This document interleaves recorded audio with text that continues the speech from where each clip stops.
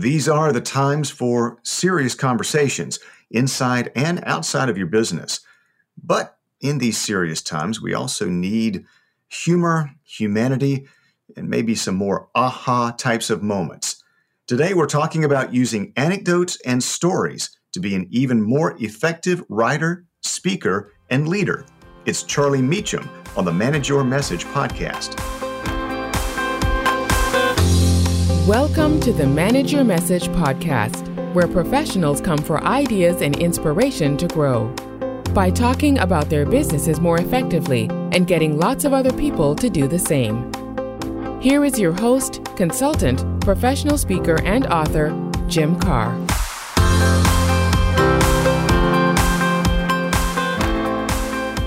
Come on in and welcome to the Manage Your Message podcast. I'm Jim Karrh.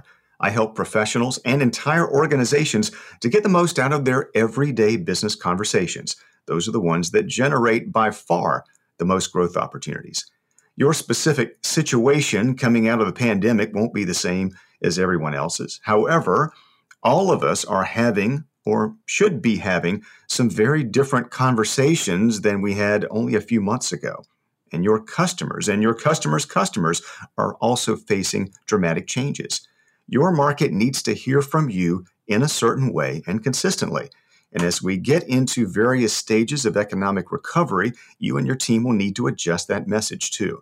That doesn't necessarily mean changing your entire business model, and it doesn't mean changing your core mission or values, but it does mean some tough decisions about how everyone in your business should be talking about the business across virtual, digital, and more in-person paths of communication as those come back as well. It also means figuring out how to train, teach, coach, and learn in this new environment. That's what we address here on this podcast and what I consult and speak about, my real business, what I wrote about in my book, The Science of Customer Connections, Manage Your Message to Grow Your Business. You can find that in paperback, Kindle, and audio versions wherever great business books are sold. You can also find a free sample on my website, jimkarrh.com. Briefly put, managing your message has three components. First, it's creating the message itself, the right words, stories, insights, and evidence you want your customers and prospects to know about. Second, it is equipping and growing a network of messengers, the very people who can help you share that message. And third, it's creating the management habits that will shape your culture and turn those improvements into an everyday business advantage. We bring all of this together for you because, simply put, it's much easier to grow your business all over again when you are a message manager. These days, it's harder than ever to break through the noise and to be heard. In our current environment of COVID-19, economic distress, and social unrest makes things even harder unless you can get your points across briefly and with some humor and humanity. Our guest today has some very timely advice and encouragement about just that. Charlie Mechem has an extraordinary resume, including partner in a law firm, serving as chairman and CEO of Taft Broadcasting Company and its successor, Great American Broadcasting Company. He was commissioner of the Ladies Professional Golf Association, the LPGA. He served on several boards, including more than a quarter century at the J.M. Smucker Company. Yes, with a name like that, it has to be good. He's been a personal business advisor to the late Arnold Palmer and to golf legend Jack Nicklaus. He's also acted as a personal business advisor to other golf stars like Julie Inkster, Annika Sorenstam, and Dottie Pepper. And in 2000, he was named a Great Living Cincinnatan. I think I said that right. The highest honor that can be awarded by the city of Cincinnati. But although Charlie would have every reason to be full of himself, he is anything but stuffy. His speaking style relies heavily upon anecdotes and stories. He has gathered some of the best of those in a book called Total Anecdotal. We'll talk about that today. He states that his goal these days is to make you a better speaker and writer. I say, yeah, kind of. It's that and more. Charlie Mechem has engaging stories, anecdotes, and powerful lessons to also help us to be better leaders. Charlie, welcome to the Manage Your Message podcast. It's a genuine pleasure for me to be with you I was just sitting here thinking that after that introduction, I should probably say thank you and we go dark. Thanks, ladies and gentlemen. Please tip your waiters and waitresses well. Right. Charlie, there's so many things that we could touch upon here. You've had such a breadth of experiences and I think a lot of wisdom and guidance to offer us. There was one story I've heard you tell, and I think it may be a great place to start. So many of our message manager listeners are running businesses, running teams, trying to build their influence and build what they can do for others. And one of the most common maxims in sales, speaking, leadership is the first sale you make is to yourself. Basically, you have to believe in the value of what you offer before you can represent it to someone else. When you assume the role of commissioner of the LPGA, the Ladies Professional Golf Association, what I've heard is you had one of those types of moments. Talk about what that was like, how you came into that role, and when you were first meeting with the members of the LPGA.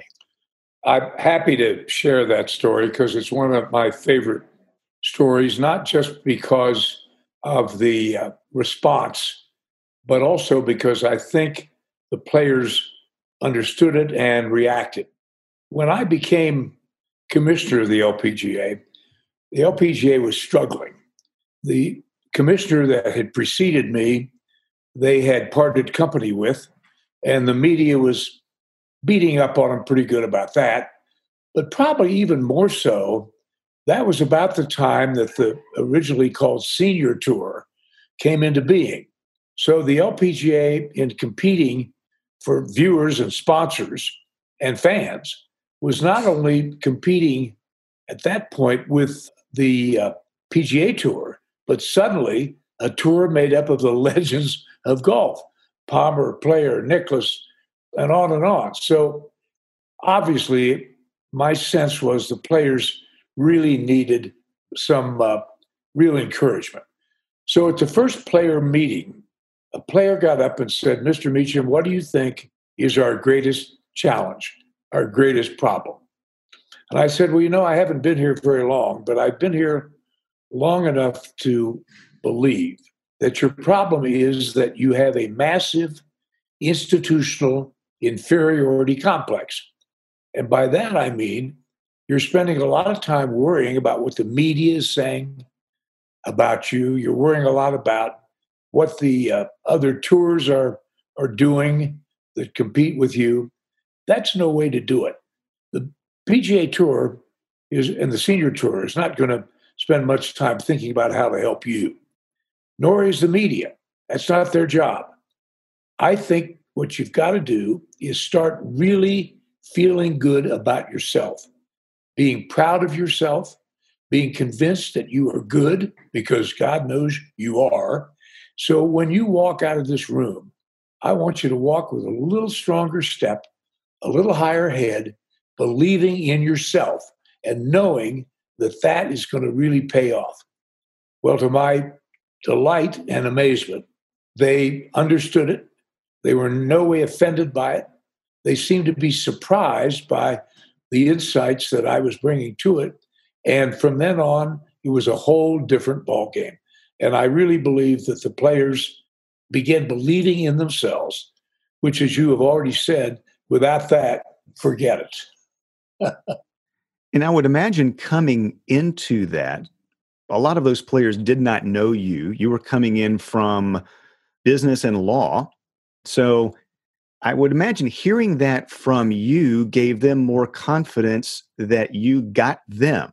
In other words, you appreciated what they did. You could offer some guidance to them, but it wasn't focusing on trying to fix some perceived weaknesses. But from your standpoint, it's like, let's appreciate what we do well. You be you, and I'll do my job. Exactly. And I think I had a great advantage. I may not have understood it that soon, but I was older than most of these ladies' fathers, probably as old as some of their grandfathers, because I was 60 years old when I took the job. Plus, they knew of my background, and I think they took it seriously because they knew that I had walked the walk and that I understood motivation. I understood what it took to pick yourself up off the ground and march with some confidence. I think I had those advantages. And to your credit, and I think this is a good leadership maxim as well, although you had that implicit knowledge, you had some wisdom, you had some seasoning, you could see that organization and the players differently maybe than they saw themselves, but you did not make it about you. The story that you told there, it wasn't as if you're riding in on a horse saying, aren't you glad that I'm here to save the LPGA? It was a sense of, no, I just want to create an atmosphere where you can get the most value possible and you can be all you're supposed to be. Anybody who suggests that they alone can fix anything, in my opinion, are missing a major issue. The only way a good leader can lead is having strong followers. And I've always said, to digress just a little bit, Jim, but I've said that to me, there are three different kinds of leaders. One is those who lead by intimidation. People are afraid to challenge them. Second type of leader is one that leads by bribery. He's pay their people so much that people can't afford to challenge them because they don't want to lose that job. And the third is people who follow you because they believe in you and don't want to let you down. And I've always said that problem with the first two types of leaders is that when you get into a real tough jam and you look behind you, you're probably not going to see many people, if any. The third type, you look behind you, you'll have a whole army there because they want you to succeed because they know if you succeed, so will they. So I'm digressing a bit, but I hope it's on point. And I think that's part of what we'll talk about today, which is speaking and presentation and comfort as you're in those important conversations. But I think there's some larger lessons about leadership and the benefits of that and ways to go about it. I'm curious, and this is a little bit of a segue, Charlie, but you talk a lot about preparation and the best ways, whether it be for a speech or a big meeting where you're going to at some point be leading the conversation, you're going to be talking to a group of people. And I wondered about if you can think back to that time when you first took over and you were having that meeting. Do you remember what was your preparation for that? Then I'll get to your general guidance to our listeners about how to prepare for an important speech or meeting. Do you remember what that was like? Well, I was a little bit nervous because it was my first player meeting. And this is literally a meeting where all the players come in. And in the past, I was told that some of those meetings had been pretty raucous and pretty unpleasant. I was determined to not let that happen. And I did take advantage, I think, of my age and the fact that, by the way, I should have alluded to this. The company I had run before, TAP Broadcasting Company, actually sponsored the LPGA Championship for 10 years at our golf course we owned in Cincinnati. So although I didn't know a huge number of players, many of them knew me and knew that I knew something about the organization. So I prepared, as I always tried to do, by just being sure they understood that I understood them and that I really appreciated the issues they were facing. Interesting. So let's talk about preparation for a speech or a performance, if you will. For a lot of us, that can take different formats. It could be being on a stage or being up in front of a group of people for a scheduled meeting. Might be a business presentation. Might be a demo. You may be talking to a community group, or you're serving on the board of some group and they're looking to you for some guidance or advice. There are different ends of the spectrum when it comes to preparation, how to prepare. You can, on the one side of things, Charlie, you could script it out down to the nth detail, memorize it, be ready to read it. The other end of it is you wing it. All right. You can say, I'll just kind of come up with that. I have found, and I believe you have found, that neither of those extremes is very effective. One end is robotic and the other is, no, you won't think of the right thing to say in the moment. You talk about a little different approach about having bullet points, some stories, some examples, having a structure, but allowing yourself to understand the room, understand the context. So could you talk a little about your general advice when there's an important presentation, important performance that you need to make, what's the best way to prepare for that? It's an excellent point, and one that I do treat this in Total Anecdotal, even down to the point of suggesting several opening lines.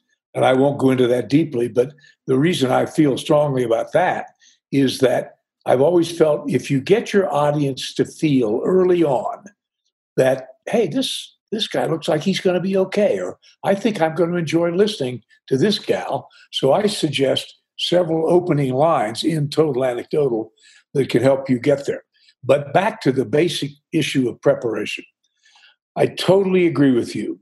Memorization and winging it are both killers.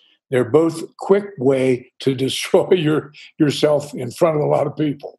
I've had several examples in my life, and these were both very, very bright people, tried to memorize the speeches that they were about to give and panicked during the speech because they'd forgotten something.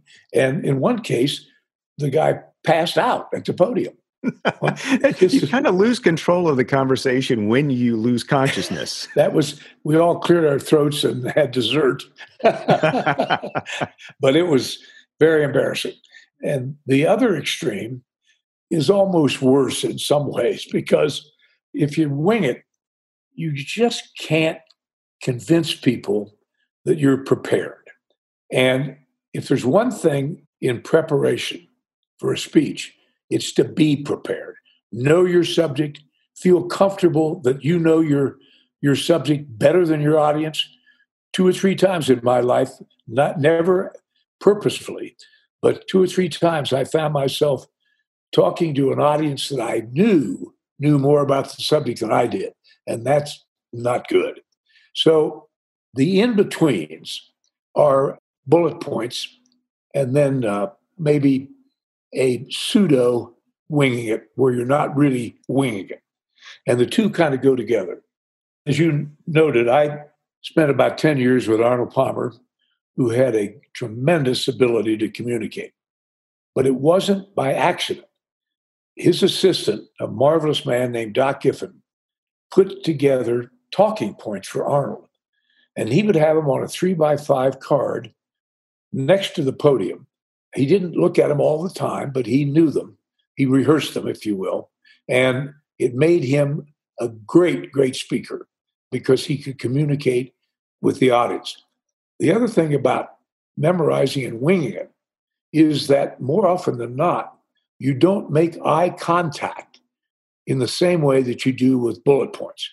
And eye contact with your audience is really, really critical. So those are all bits and pieces. I could go on for the rest of the day with instructions and ideas on speaking. For example, I'll give you another. This is not directly on point, but it's awfully important. 2 things. Most people speak faster than they realize they're speaking. And my advice is always slow down when you're speaking. Pretend you're in slow-mo, if you will, and you'll be doing it about right. The other suggestion I have is what I call putting a period at the end of a sentence. And by that I mean, if you don't end a sentence and leave it dangling, then you'll feel that you've got to somehow complete it. And I've seen a number of particularly professional athletes who, because they wing it on the golf course or the football field or whatever, think they can wing it when they're speaking. And I'll give you a good example. Say you ask a golfer after his round, well, now, what did you hit on number 4? If he says, well, I hit a pretty good 3-iron and is a throwaway. And the problem is he's got to go on then and say something else. And it usually comes out as gibberish. If, in other hand, he said, well, first I used a 4-iron. Oh, my next club, I had a wedge, period, and then 2 putts, period. So those, Jim, are a few tips on speaking that I've learned in some cases the hard way over the years. Well, those are great, Charlie, and I find those as well. I find that people speaking too quickly and the use of those filler words that you were talking about, so, and, that Right. those are oftentimes a product of people being nervous in the moment, and Yes. they feel like they'll lose their train of thought. I believe people, this generation speaks more quickly as a matter of course in just everyday life than probably was the case a couple of generations back. I don't know that. You might have a thought on that as well. The other thing that I see is there is this thing called high rising terminal or upspeak. So if you're going to make a declaration, it sounds like a question because you're Yeah. treating it rather than a declaration, you're treating it more like a question. So Yep. Charlie, Yep. I see that sometimes. And that's a natural thing. And I find people who say, well, it's inclusive and it's natural and it's conversational. But I do think that the combination of things that what you've mentioned here, sometimes speaking too quickly, using filler words, being uncomfortable with just a beat of pausing and making your point and asserting what you know or what you believe with a degree of confidence. All of those things together, I think, separate people who are very effective in speaking and in conversation from those who are unfortunately less so. You're absolutely correct. And again, feeling confident. And that comes from A, really knowing your subject. And I think B, feeling at ease and letting your audience know that you really are hoping to do something that they will enjoy and not lecture people, not condescend. You're just one of the guys, and I'm going to share with you some thoughts and ideas that I think have been helpful to me. The important thing, again, to reemphasize that, you want to start out with your audience feeling, I think I'm going to like this guy, or I'm really looking forward to what this gal has to say. So in Total Anecdotal, as I said, I suggest several ways to start it out. But you've got to establish that rapport with the audience, and then everything from there is downhill. Excellent, Charlie.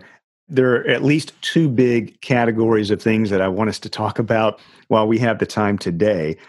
Your latest book, Total Anecdotal, is, guess what? About anecdotes, story, experiences that you've had. One of the things that I have found that make leaders and make teams effective is they have something on the order of a story bank, or they have personal stories or things that they can refer to that they can sprinkle in, insert, or take out of certain conversations that their audience, whether it's audience of one or audience of many, will find engaging and relevant to them. So this idea, if you're a speaker, presenter, or just a leader who finds themselves in these sorts of situations, lots of times, having something that's at the ready that you know works in different areas, and you've organized those by topic. So I'll let you talk about some anecdotes because that's what your latest book is about. But I will have you, if you would, there were three of them that I picked out.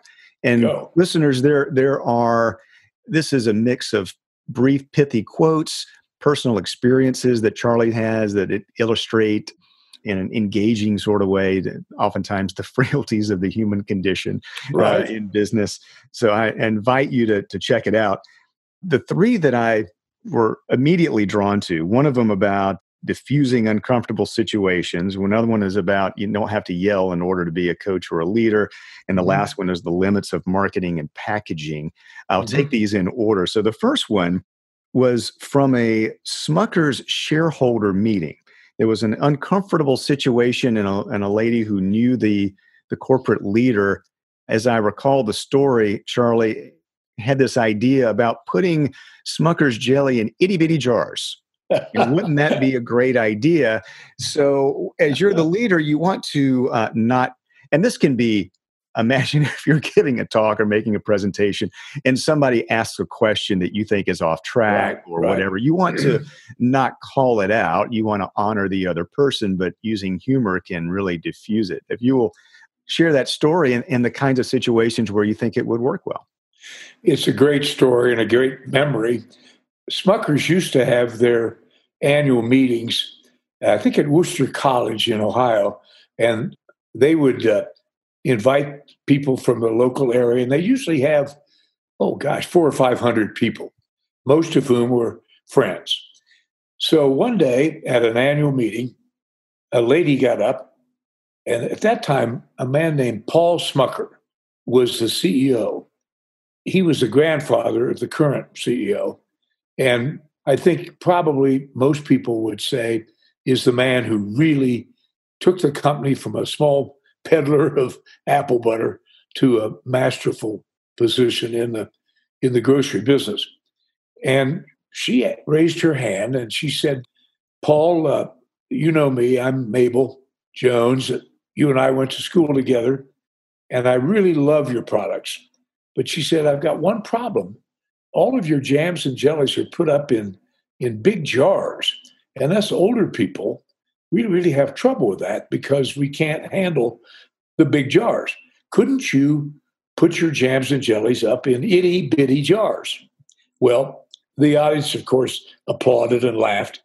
And I thought, Paul, how are you going to deal with this?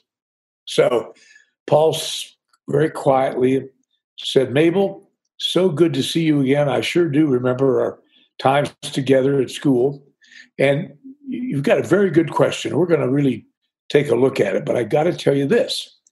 We could certainly put up our jams and jellies in itty bitty jars. But I have to tell you, if we did that, we'd have to pay itty bitty dividends. The whole room just went nuts. And Mabel among them, she laughed as hard as anybody. So I've often thought, what a marvelous, and Paul was good at that. He did it in a number of other situations. I remember one time I was chairman of the Smucker Compensation Committee, compensation of executives. And one day at a meeting, somebody got up and asked questions about salary of some of the senior executives. And Paul said, well, that's a wonderful question, Mrs. So-and-so.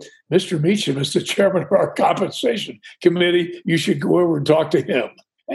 And they made a beeline for me as soon as the meeting was over. Thanks a lot. Exactly. Right.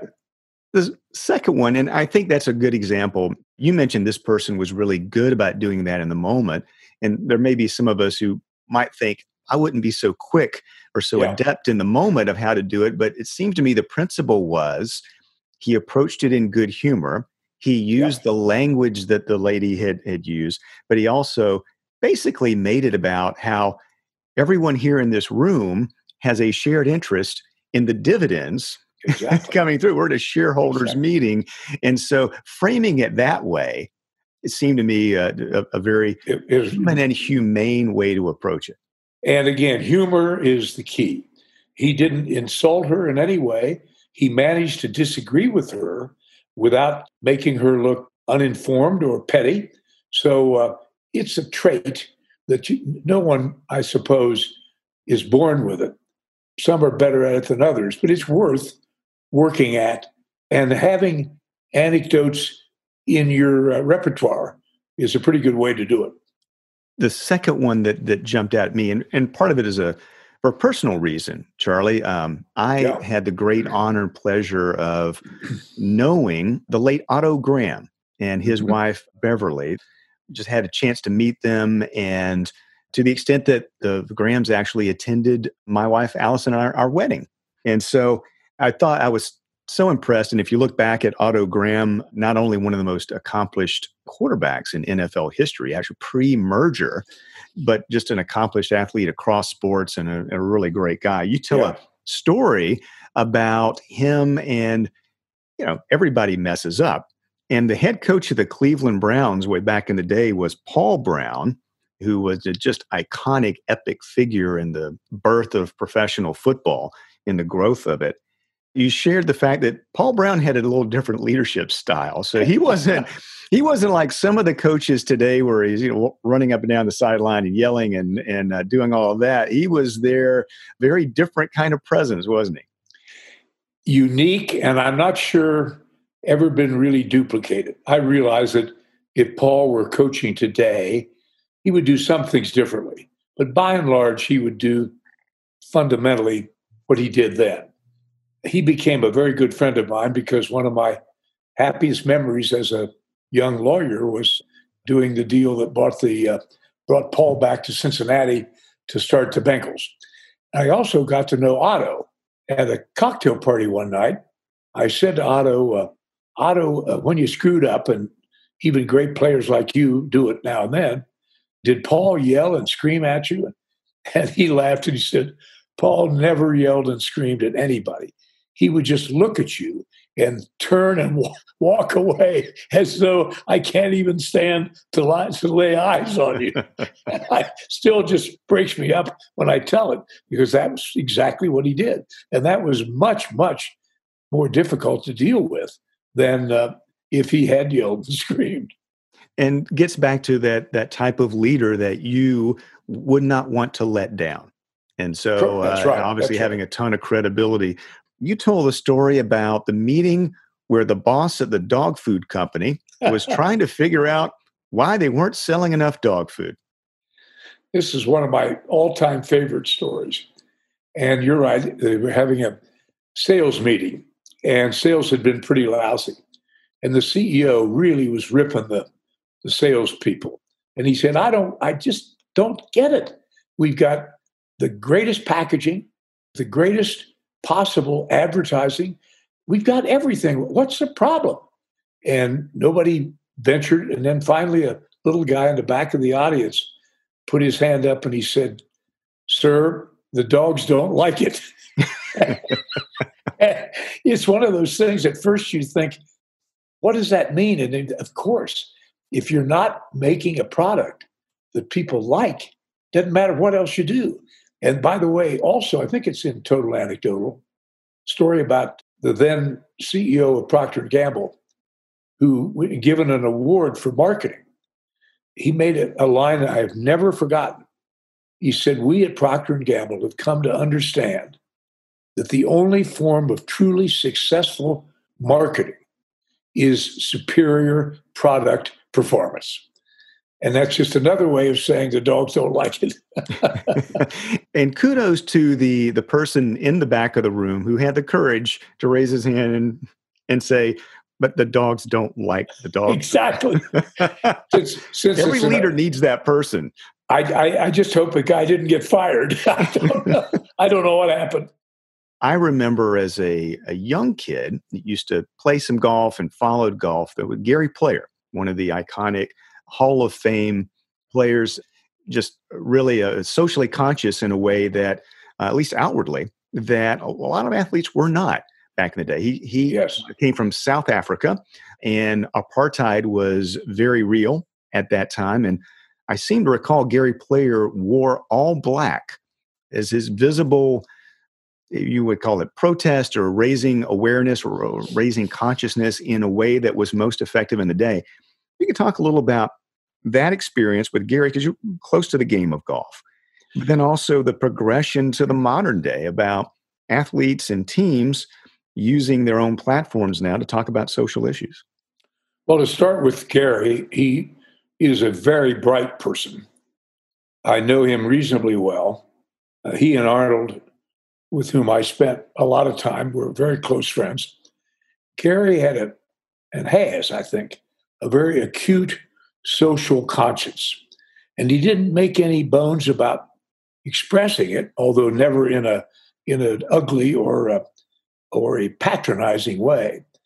But he was doing things back when very few others were. There are, light years of change from those days to now, because now players in increasing numbers, Black, white, Latino, whatever, are really expressing themselves. And I would have a hunch in the next year or two, there are going to be some very tense moments. The national anthem being a good example, the noose at NASCAR. But I'm getting a sense that players, irrespective of their color, are beginning to really speak out and stand out. And, when you think about it, that's not too surprising. Because if you look at, say, professional football or basketball teams or baseball, virtually any sport, the people of color and white people are thrown together every day, every night, working for and with and about one another. So it doesn't surprise me in the least to find professional athletes saying, this has gone far enough. We've got to step out and really do the right thing. I remember a long time ago, a man who's sort of a mentor of mine way back was telling me, he said, Charlie, in the final analysis, when you make decisions, just do the right thing. And I remember saying, well, sir, how do you know? He kind of smiled and said, believe me, you'll know. And I found that to be true. So I think we're right on the cusp of some really major moves in the world we're talking about. They won't all be pleasant. They won't all be peaceful, but they're going to happen. I would imagine, Charlie, I don't know this to be the case. You can confirm or deny that a lot of the pressures, say back in the day of a Gary Player or Olympic athletes protesting on the winner's stand, like most of the pressures were basically like, no, keep sports, keep politics out of it. There were very few media outlets. People did not own their own platforms. They didn't have their own ways of communicating directly with fans and with the consuming public. So they had less control, right? So right. The media were truly mediating. Whereas today, many of the biggest athletes are bigger than the media companies covering them. Exactly. And so, and in fact, I think I'm pretty sure I see in lots of areas, it's more of if an athlete, and I'm pulling a name out, I'm winging it, Charlie, when I should never do that. But I think of like Mike Trout, who is arguably the best Major League Baseball player right now, but he's not an effusive person. He's really, he doesn't talk about himself that much. He doesn't get into those sorts of things. Then the conversation becomes more like, oh, but you have this huge platform. Why aren't you speaking out more? Yeah. The pressure, I think, more so is to adopt positions and voice your opinion on these. Do you see a similar change that the pendulum has come back that way? It's a ongoing thing. When the LeBron Jameses of the world and the Michael Jordans, and you could have their counterparts in other sports, begin stepping out and stepping up. And these are not great athletes only. These are smart guys. These are intelligent guys. And again, they live their life in a biracial society. So I think if there ever was a dam to be broken, I think it's broken. And the course it takes remains to be seen, but it's there. Now, by the way, speaking earlier of Paul Brown was totally colorblind, totally. He was instrumental in drafting a number of black players. And I asked him one time, you have to be a pretty old Browns fan to totally understand this, but I said, Paul, who was the greatest athlete, football player you ever coached? And I had several names in mind, but none of them came out of his mouth. He said, Charlie, it's hard to pick one out, but if I had to, I'd have to say Marion Motley. Now, I don't know if that name, Marion Motley, means anything to you, but Marion Motley was the fullback for the Cleveland Browns, and that was in a day when they played both ways. He was also an all-star linebacker. So Paul was totally colorblind, and I think we're just on the threshold of seeing this thing become much, much stronger and much more visible on the point of view of athletes. Charlie, I'd like to ask you one, it's complete hypothetical. You can take it, you can make it up, whatever you would think. But if the calendar had sped up and you were coming in as commissioner of a sports league, LPGA or others, and the question is, how are you going to be in touch with social issues? What are we going to do proactively? What are you going to, quote unquote, allow the players and sponsors to do Would you have any guidance? What do you think would be the approach? You can pick a league or just think about it at an even higher level. How do you balance? Because if you do the wrong thing, or if you don't speak up when you're supposed to speak up, then downside is certainly there. But this is the world that of pro sports and big business. There's no obviously simple answer. I would suggest that if you study the reactions and the policies of the heads of the various major sporting organizations, you will find a couple that have done it very well and a couple that have not. And that's probably natural. But I think the player group today and the player group 15, 20, 30, 40 years ago is dramatically different. And I'm sure if I were going back to the LPGA today, I would find the same thing there. Golf, of course, has really not seriously come to grips with the black-white issue, which is kind of ironic because their super leader over the last 15 years has been a black. But I think that what the leaders of sports are going to have to recognize is you can't temporize. That doesn't mean you got to go out and do everything that everybody wants you to do. But you've got to be sure that you understand what your constituents, if you will, your players, want and believe from you, and then give it that kind of leadership. Don't pussyfoot on it. Don't, as I say, play around with it, deal with it.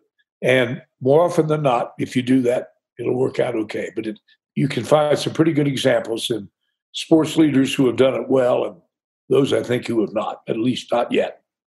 Message Manager listeners, it's Charlie Mechem with a lot of sage advice and a lot of great observations.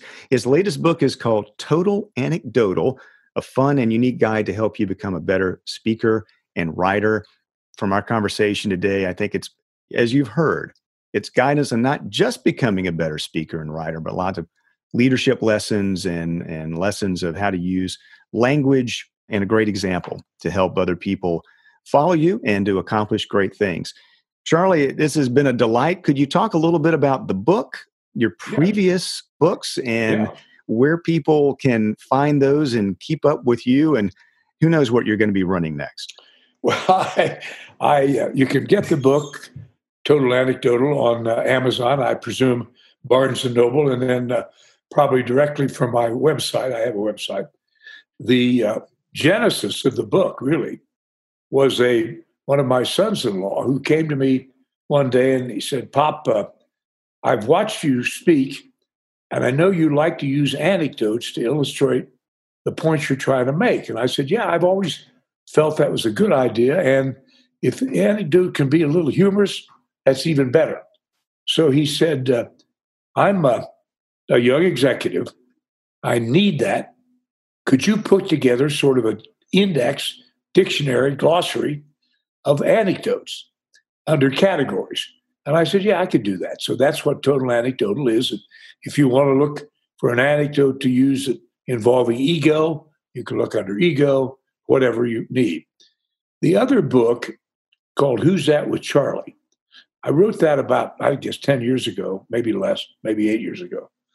And it's not a memoir. It rather is a compilation of memories that I've had of friendships that I've enjoyed over the years, some with some very famous people, some not, but all that have contributed to my life. And people have said to me, "Well, where did you get the title?" And I said, "Well, when I finished the book, I thought title is going to be tough. What am I going to call this?" And then I remembered an old joke about the guy that went to Rome and completely by accident had an audience picture taken with the Pope. Well, he was so thrilled. He came home and he's showing this picture to all his friends, not saying that it was an accident. And they all say, "Oh, Charlie, that's wonderful. That's terrific." And finally, the last guy that looked at it said, "Well, Charlie, that's a great picture, but who's that guy with you?" I've always thought, who's that guy with Charlie? That's the way to do it. So we did it that way. And he sure has an impressive white outfit on, doesn't he? Exactly. And by the way, that book is also still in print and on Amazon. We will have all of those links in our show description. Charlie, let me just offer up my thanks again. This is a joy to be able to connect with you and hear some of the anecdotes and hear some of your guidance for leaders and communicators. Thank you so much for joining us here on the podcast. It really has been my pleasure. And you have exemplified what I said earlier about the importance of preparation. You have prepared for this podcast. You read the book. You understand a lot about me. Your stories were thoughtful, chosen, I thought, well. And so you are the shining example of being prepared and, for that matter, being intelligent and speaking slowly. Well, thank you. And I appreciate the gratuitous compliment the host moment here. But coming from you, Charlie, that's high praise. I really do appreciate it. And I hope we get a chance to chat again soon. Anytime you would like me to come back and share some more stories, I'd be more than pleased to do it. Thanks to you for joining us on the podcast, whether you are a veteran returning Message Manager listener. Perhaps this is your first time in. We have new listeners coming in through various means all the time. I hope that you will share your 5-star rating and review if you find the podcast valuable. That helps other professionals in your position to be able to find us and get value from it as well. And please subscribe if you haven't done so already. That makes sure that you won't miss a thing. Whatever the case, I hope you continue to find ideas for honing your message, growing your base of messengers, and growing your business. You can dig in more deeply by reading or listening to my book, The Science of Customer Connections, Manage Your Message to Grow Your Business. You can find it, again, wherever business books are sold. You can even check out a free sampler on my website, jimkarrh.com. I would welcome your connection on LinkedIn, and I would appreciate hearing your ideas for future guests and topics. What would be helpful to you? You can email me directly at jim@jimkarrh.com. My direct mobile number is also on the website. So let's talk. And if you're feeling the urgency now to address those everyday business messages and adapt to this new environment, then let's examine some options. I have a number of message leadership and growth programs, which I deliver virtually and in person, so that you and everyone around your business can likewise be comfortable and effective in their customer conversations in all of the ways that they will be happening. Until next time, message managers, thanks for joining the conversation. Thanks for joining us on the Manage Your Message podcast with Jim Karrh. You'll find show notes and other resources at manageyourmessagepodcast.com and jimkarrh.com. Please help us serve you and other message managers by subscribing to, rating, and reviewing this podcast. And connect with Jim on LinkedIn and on Twitter at Jim Karrh. Until next time, we hope your business message is shared well and often.